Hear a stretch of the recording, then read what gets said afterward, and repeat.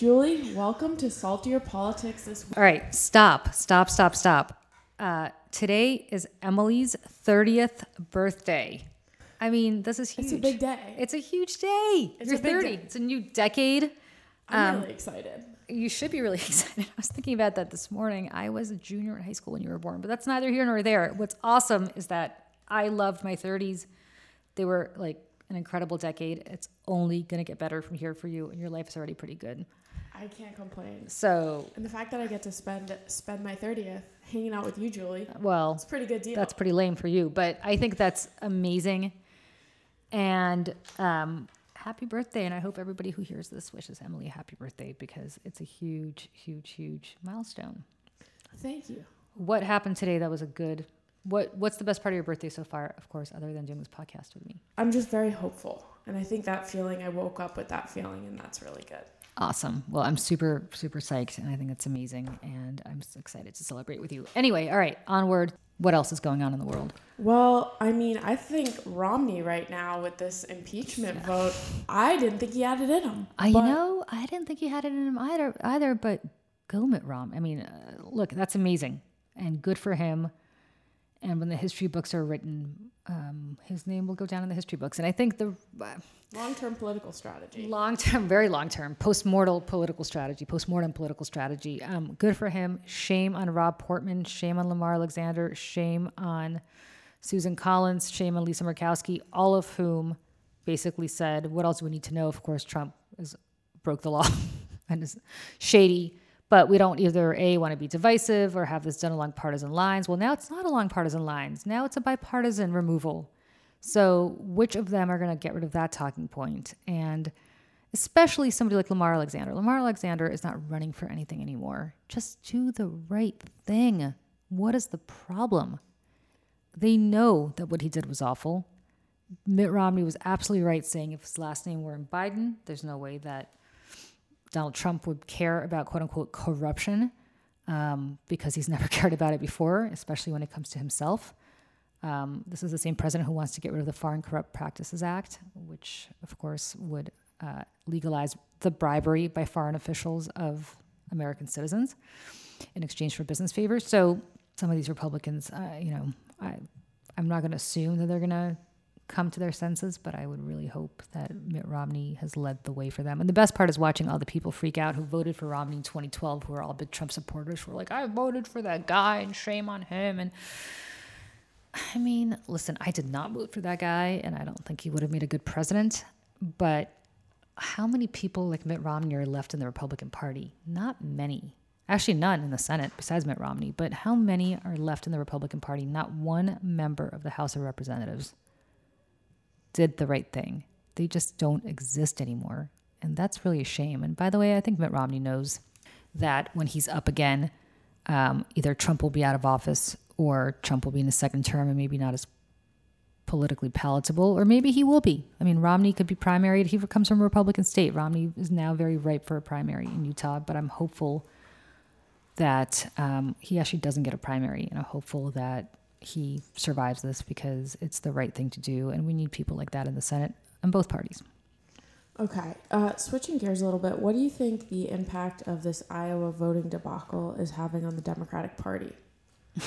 I mean, nothing in the sense that Iowa really is not that I mean, Iowa, listen. There's a lot of whiteness. A lot of whiteness, a lot of oldness, and a lot of youngness in the sense that if you have a job, it's hard to caucus. If you have,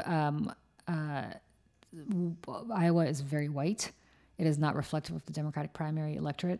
The whole caucus system is completely set up for people who've got time on their hands, which means college students and seniors. It is not for people who have to work one or two jobs.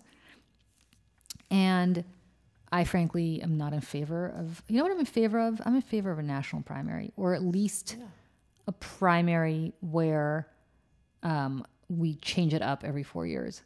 Because think of all the stuff that we do, like ethanol, all these policies that we have are totally to cater to Iowa being the first in the nation primary. And it's enough already with this nonsense. I think we need to change it up. And I live in New York, you live in New York. there are a lot more of us than there are of people in Iowa. Why don't we ever have a say? I mean, we don't have a say until much later. And people in California have a little bit of an earlier say, but at some point, I'm so tired of being taken for granted. Like, Right. we're the ones that deliver the votes. Right. And I'm tired of it being taken for granted. And it would be nice if we just had some sort of structure where we change it up. It doesn't have to be an entirely national primary, but why not announce in mid 2019 or mid 2023 that the first batch of primaries will take place in some compilation of, I don't know, making this up, New York, Colorado, Georgia, and Maine. I'm just, in Michigan. I'm making this up just to pick different samples from different parts of the region, from this country. And I know people are going to say, well, that doesn't give you time to plan and get a field staff on the ground, but that's the beauty of being agile and representing everybody. It means that you're able to actually get on the ground and represent everybody. You're not just pandering to a specific target audience, i.e. Iowa, every aspect of your political career because you think you might want to run for for president one day. That would be nice. So in terms of the DNC or the Iowa Republican Party or whoever was in charge of this debacle, I'm kind of disappointed in the DNC all around. I'm disappointed in the DNC on this, and I'm very disappointed in the DNC by waiving the donor threshold requirement to allow Michael Bloomberg to be in the primary in the debates, because while I completely understand why you might want to have somebody like that in the debates, I also think it's patently unfair to Kamala Harris and to Cory Booker and to Castro and to others who had to drop out of the race because they didn't make the debate stage because they didn't meet the individual donor threshold. And those are all people of color. And why are we making accommodations for a billionaire, but a white guy from New York, but not for them? I just don't think that's fair. If you don't want to have a donor threshold because you want to allow self-funders to run, that's fine. But then you should have made that announcement early on. Don't change the rule halfway along. Yeah. In parenting, you're not changing the rule about what your kid can do because it's just not going to take you seriously. Well, it's not fair, right? I mean, right. You're not going to change. If you're in the middle of a football game, you're not suddenly going to change the rules to allow, some good quarterback to get on the team. And look, I get the notion that, okay, this guy's spending a tremendous amount of money, so people should actually expect to hear from him on his policies and not just what he wants to run. Fine, but you're really rewarding a guy who comes in with a massive checkbook, and that's not right. And if you had any assumptions that a Tom Steyer, who's got a tremendous amount of money, or a Michael Bloomberg was going to get in the race, to get rid of the individual donor threshold from day one. And Tom Steyer, by the way, who has a tremendous amount of money, still was able to meet the individual donor threshold to make the debates. So I think, right? So I just don't think it's fair, and I think it's not right. And it underscores to the Sanders people and others, and certainly the communities of color who don't have anybody left in that debate stage besides Fred Yang, because Deval Patrick's certainly not making these debates. It's making it clear to them that some really rich guy from New York matters more. And the last thing you want is a bunch of pissed off Bernie Sanders supporters if they don't, in fact, get the nomination, because they're going to just say that this whole process was rigged and it was rigged in favor of, You're giving them the ammo to do it. Yeah, so just stop it. We need to unify everybody, and what's fair is fair, and this is not fair. So are we unified with Pelosi's badass move of ripping the speech? Because I thought that was the highlight. Or no? I don't know. I mean, because it's like, do you fight fire with fire? Because Trump, that's... I mean, it's some... I struggle with it because on the one hand, I keep thinking, we got to get back to a sense of normalcy. And he's still the president, and you still have to respect the office of the presidency when he's there, and he still has to listen. He is actually mandated to report on the State of the Union. Now, he could have done it in writing. Nobody has to invite him to deliver it in a speech. But the reality is, this is a tradition that we've had now for a few generations, and that's the one thing that the president does. And you might not like the president, but let's not stoop to his tactics, because one day, hopefully, we'll get back to a sense of normalcy. It just underscores to me how much Trump has broken Washington in every way, even for both parties. And I see it on the left with the rise of what I call the left Tea Party, where suddenly everything is fake news and everybody only roots for their jersey and nobody has any convictions anymore about anything. And we talked about that last week. But on the one hand, so that's my one view. My other view is, are you kidding? The Republicans have been breaking the rules all this time and getting away with it, whether it's Merrick Garland or Trump on a daily basis. And so maybe it's time that we stop playing by, Marcus of Queensberry rules and start fighting fire with fire. So I don't know. I'm undecided right now. Apparently you're not. You think it's actually a good thing, right? I liked it. I was just like, finally, because everybody, why they support Trump is just, or a lot of different people that I've been talking to are just like, he says what he believes. And now it's interesting to see when Pelosi does something like that she just believes in, that she thought what he was saying was a lie and bullshit. She went for it, and I liked that. Yeah.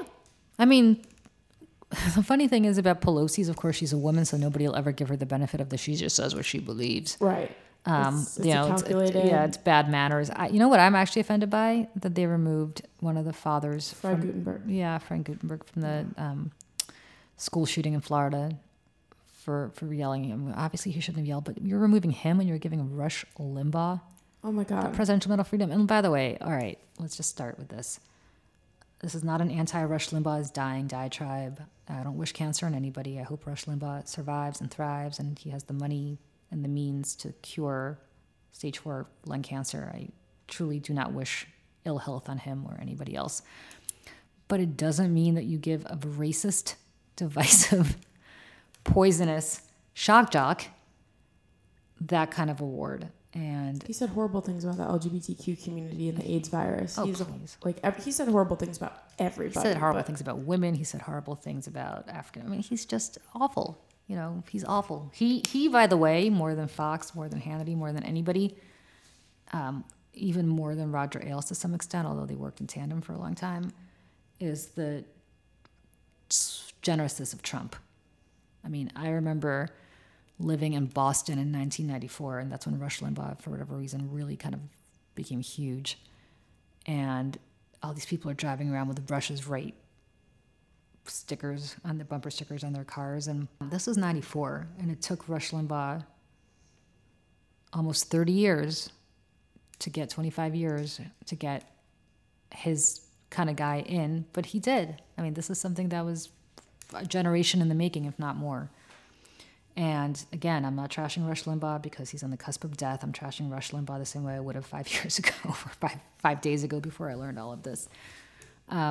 You don't give somebody like that. You don't reward somebody like that with a Presidential Medal of Freedom. I mean, come on, there's a Tuskegee Airman in the audience and you give it to Rush Limbaugh? Right. Like, come on. It's not a very good example. It's not right. It just underscores, again, what the world we're living in. This is like your angry grandpa watching Fox News and listening to Rush 24/7. And suddenly that guy's in charge of the free world. It's just amazing to me that this is what the president chooses to spend his time on. So, well, on a more positive note, what's new with the Lift Our Voices? Lift Our Voices is just doing really well. We taped a great segment on the CBS for the CBS Sunday Morning Show, and we are going to air it. Well, we're not going to air it. They're going to air it hopefully in the next couple of weeks, but they were in my apartment taping. We recorded in my apartment for, all day. Was it yesterday? Monday? I think it was Monday. For days and days, hours and hours and hours, and it was great, and they were such a great crew, and they were wonderful. And my friend Faith Saley, who I know socially actually is doing the segment, which is wonderful as well.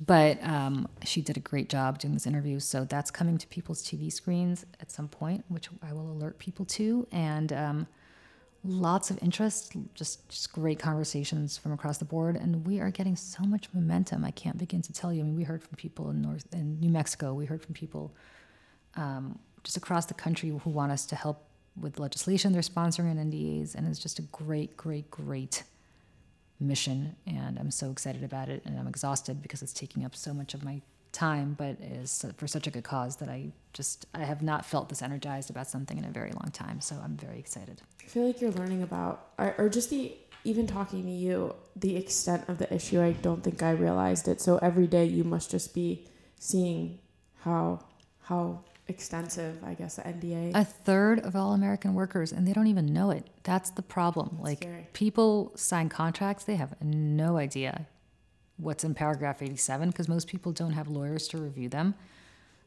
Or it happens when you are suddenly told that you're being laid off and they tell you, here's a severance. And by the way, sign right here on the dotted line to get your severance. And of course, you're shocked and you do. And lo and behold, you just signed an NDA to prevent you from ever discussing toxic workplace issues.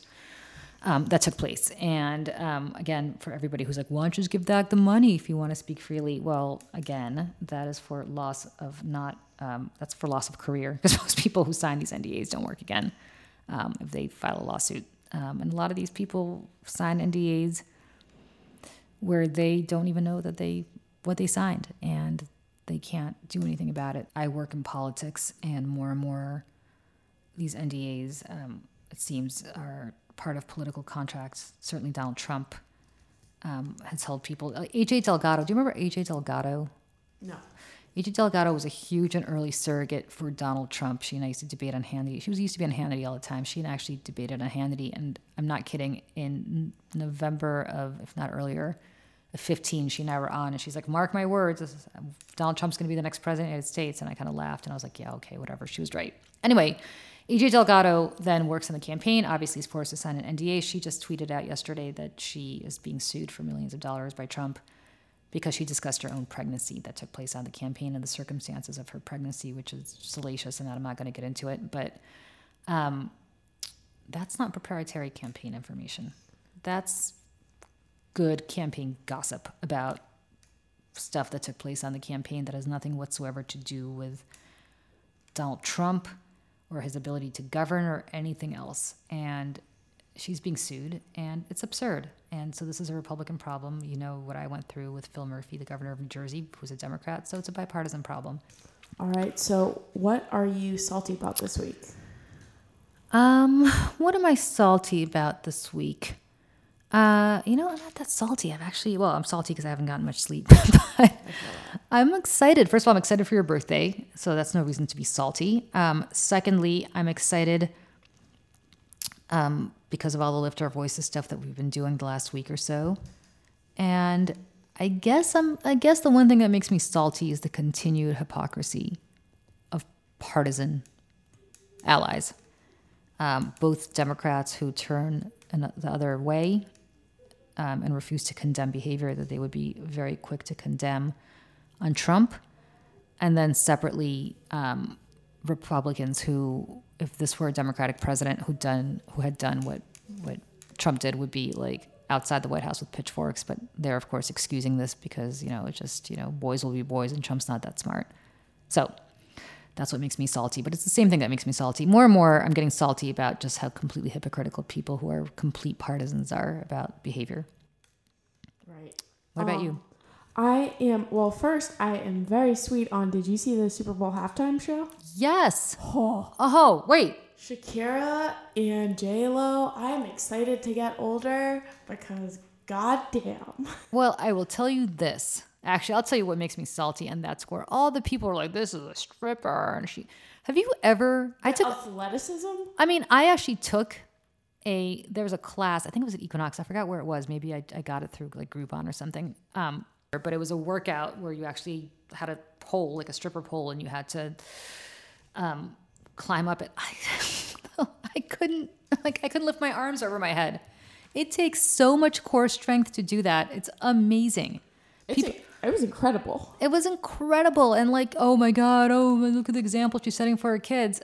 My 7-year-old watched it and he's like, what's that? I go, it's a pole. And he's like, what's it for? And I said, you try doing what she's doing. And I guarantee you, and he's really athletic, my son, but I guarantee you won't be able to do what she's doing. It takes a lot of work and a lot of practice. And by the way, all these people, my daughter had to see this. And what lesson is this teaching our daughters? You know what? If J-Lo on a stripper pole is going to make your daughter turn to a life of stripping, problem's not J-Lo, my friend. That is the problem.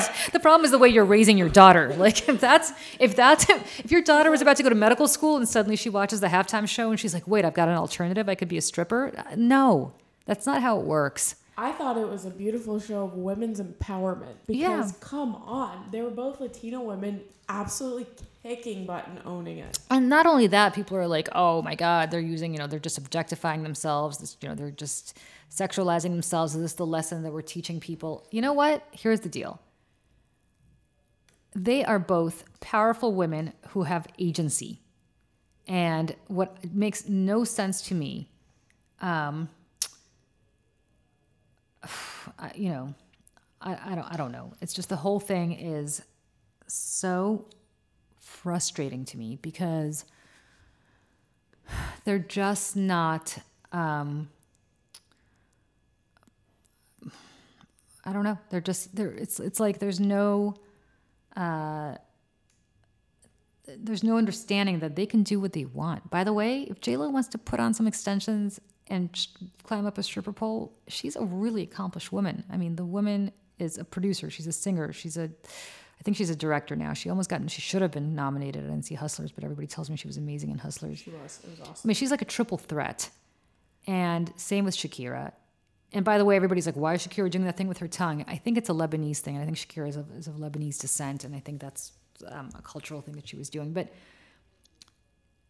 what are we teaching our boys about concussions? I mean, we're sitting here. Oh my God, that's what I'm salty about. Did you see the Aaron Hernandez documentary? No, but I'm not surprised. I know exactly what you're going to say. Yes, his brain was just a raisin of nothing, and how institutions like the Patriots looked away about when they know that their athletes are being hurt and they know they're acting out. It's a money-making game, and it's at the expense of these young men, and especially in college too, when they're injecting them with painkillers so they can keep playing. And they're not being paid, by the way. That's the best part in college. Think about how much money Penn State football is made for Penn State, and those players aren't getting paid. Right. It's just one example. And they're sacrificing their bodies and brains. And some of these people get injured in college and can't go on to play professional football, and that's that. And they're not getting paid for it. So I'm all about making sure college athletes get paid commensurate with their talent. But I also, considering, again, how much money they're making for said college. What is also problematic to me is that everybody who's complaining about JLo and Shakira is not saying word one about that, about what lesson are we teaching? I wouldn't let my son play football at that level. I mean, if he was an adult, he could do whatever he wants. But I mean, there's no way. Mm-mm. There's no way. With all the concussion and all the brain damage that we read about, it's not healthy.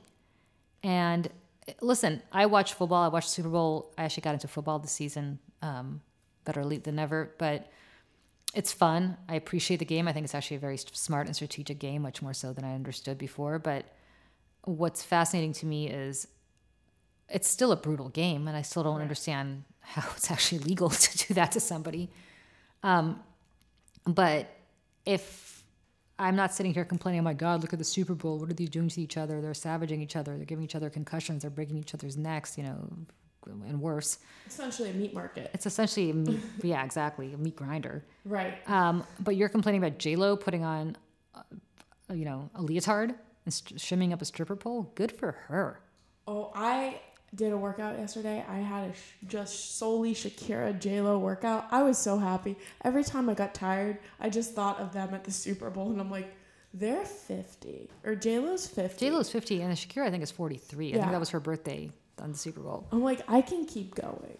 Yeah, and by the way, how awesome was JLo putting kids in cages and the whole Puerto Rican flag? Like, it was a really subversive halftime. Good for her. I loved it. I loved it. That's what to do when you want to make a stand. She's using her voice in a way to do that. No question. I'm totally, and I was never a huge JLo fan before, but because I'm really not a big A-Rod fan, and I didn't know much about Shakira, but I loved it. I thought it was amazing, and I think that, again, having watched it with my child, and now, of course, everybody's going to be tweeting me being like, oh my God, you're a bad mother. You let your 7-year-old son watch that. Yeah, you know what? My 7-year-old son is not suddenly going to be like, I need to go to a strip club. Oh my God, I just watched Shakira and JLo up a stripper pole. I need to go.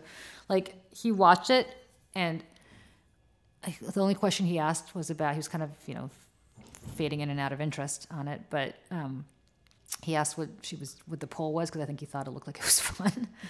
Because he's a big climber of things, and that was one. And then the other thing, I just said to him, I go, could you imagine the level of, he asked if they were lip syncing. I said, yeah, probably, but it's very hard to be as athletic as they are and also sing as well as they should be singing when they're doing that. So it's hard. I mean, it's really cardio. I mean, just the strength training and the cardio training that you need to do what both of them did is incredible. And so go J-Lo, go Shakira. And J-Lo, listen, J-Lo survived Ben Affleck. She came back. Yes, she did. That's a good lesson for all of us. There we go. She survived Gigli with Ben Affleck. She's still standing. Granted, she's with A-Rod, which is whatever. But anyway, I thought it was awesome. So I'm very excited about that. I agree with you. I'm a little salty about all the pushback on J-Lo and Shakira, but I'm not surprised from all these. Oh, by the way, it's always from like these people with American flags and MAGA things, and they're like, this is not a good example. People are so hypocritical. You know what? Your kids are able to take it. They just are. And the key is to sit there and explain. If they ask what this is, you explain it. And rather than saying, that's a stripper pole, honey, don't you dare become a stripper if you watch this, or don't you dare go to a strip club. And you just say it's a pole that takes a lot of stamina to do what she did. It's a tool to help her dance. I don't know how else to describe it, but I mean, I don't know. It's absurd. It's absurd. It's the same stuff that people are like, I can't believe I had to explain what oral sex was after Bill Clinton. Well, like, you know what? Better you explain it than somebody else explains it. Right. That just shows the education problem in our country. Yeah, and make it a teachable moment. Exactly. And if your son is old enough to ask what oral sex is, he might be old enough to have it explained to him in a good way. And if he's, like, I guarantee you, if this were 1996 or 97 and we're in the middle of the Clinton scandal and my 7-year-old were asking me, he wouldn't even pick up on it. He wouldn't understand. No. It's not something that he would pick up on. And if he were old enough to pick up on it, then that's when you have the discussion. Yeah, no, the bigger threat is your son asking to play football after watching the Super Bowl as opposed to wanting to go to a strip club. By the way, which is exactly what he did. Yeah. And he's like, I want to play football. And I was like, well, luckily you live in New York City. We don't have any kind of football program here. But yeah, I'd be much more worried about him wanting to play football professionally after watching that than anything else. So to J-Lo lifting our spirits at the Super Bowl and you lifting our voices. Oh, and happy birthday. And me having a happy birthday and being excited to get older. Sounds great.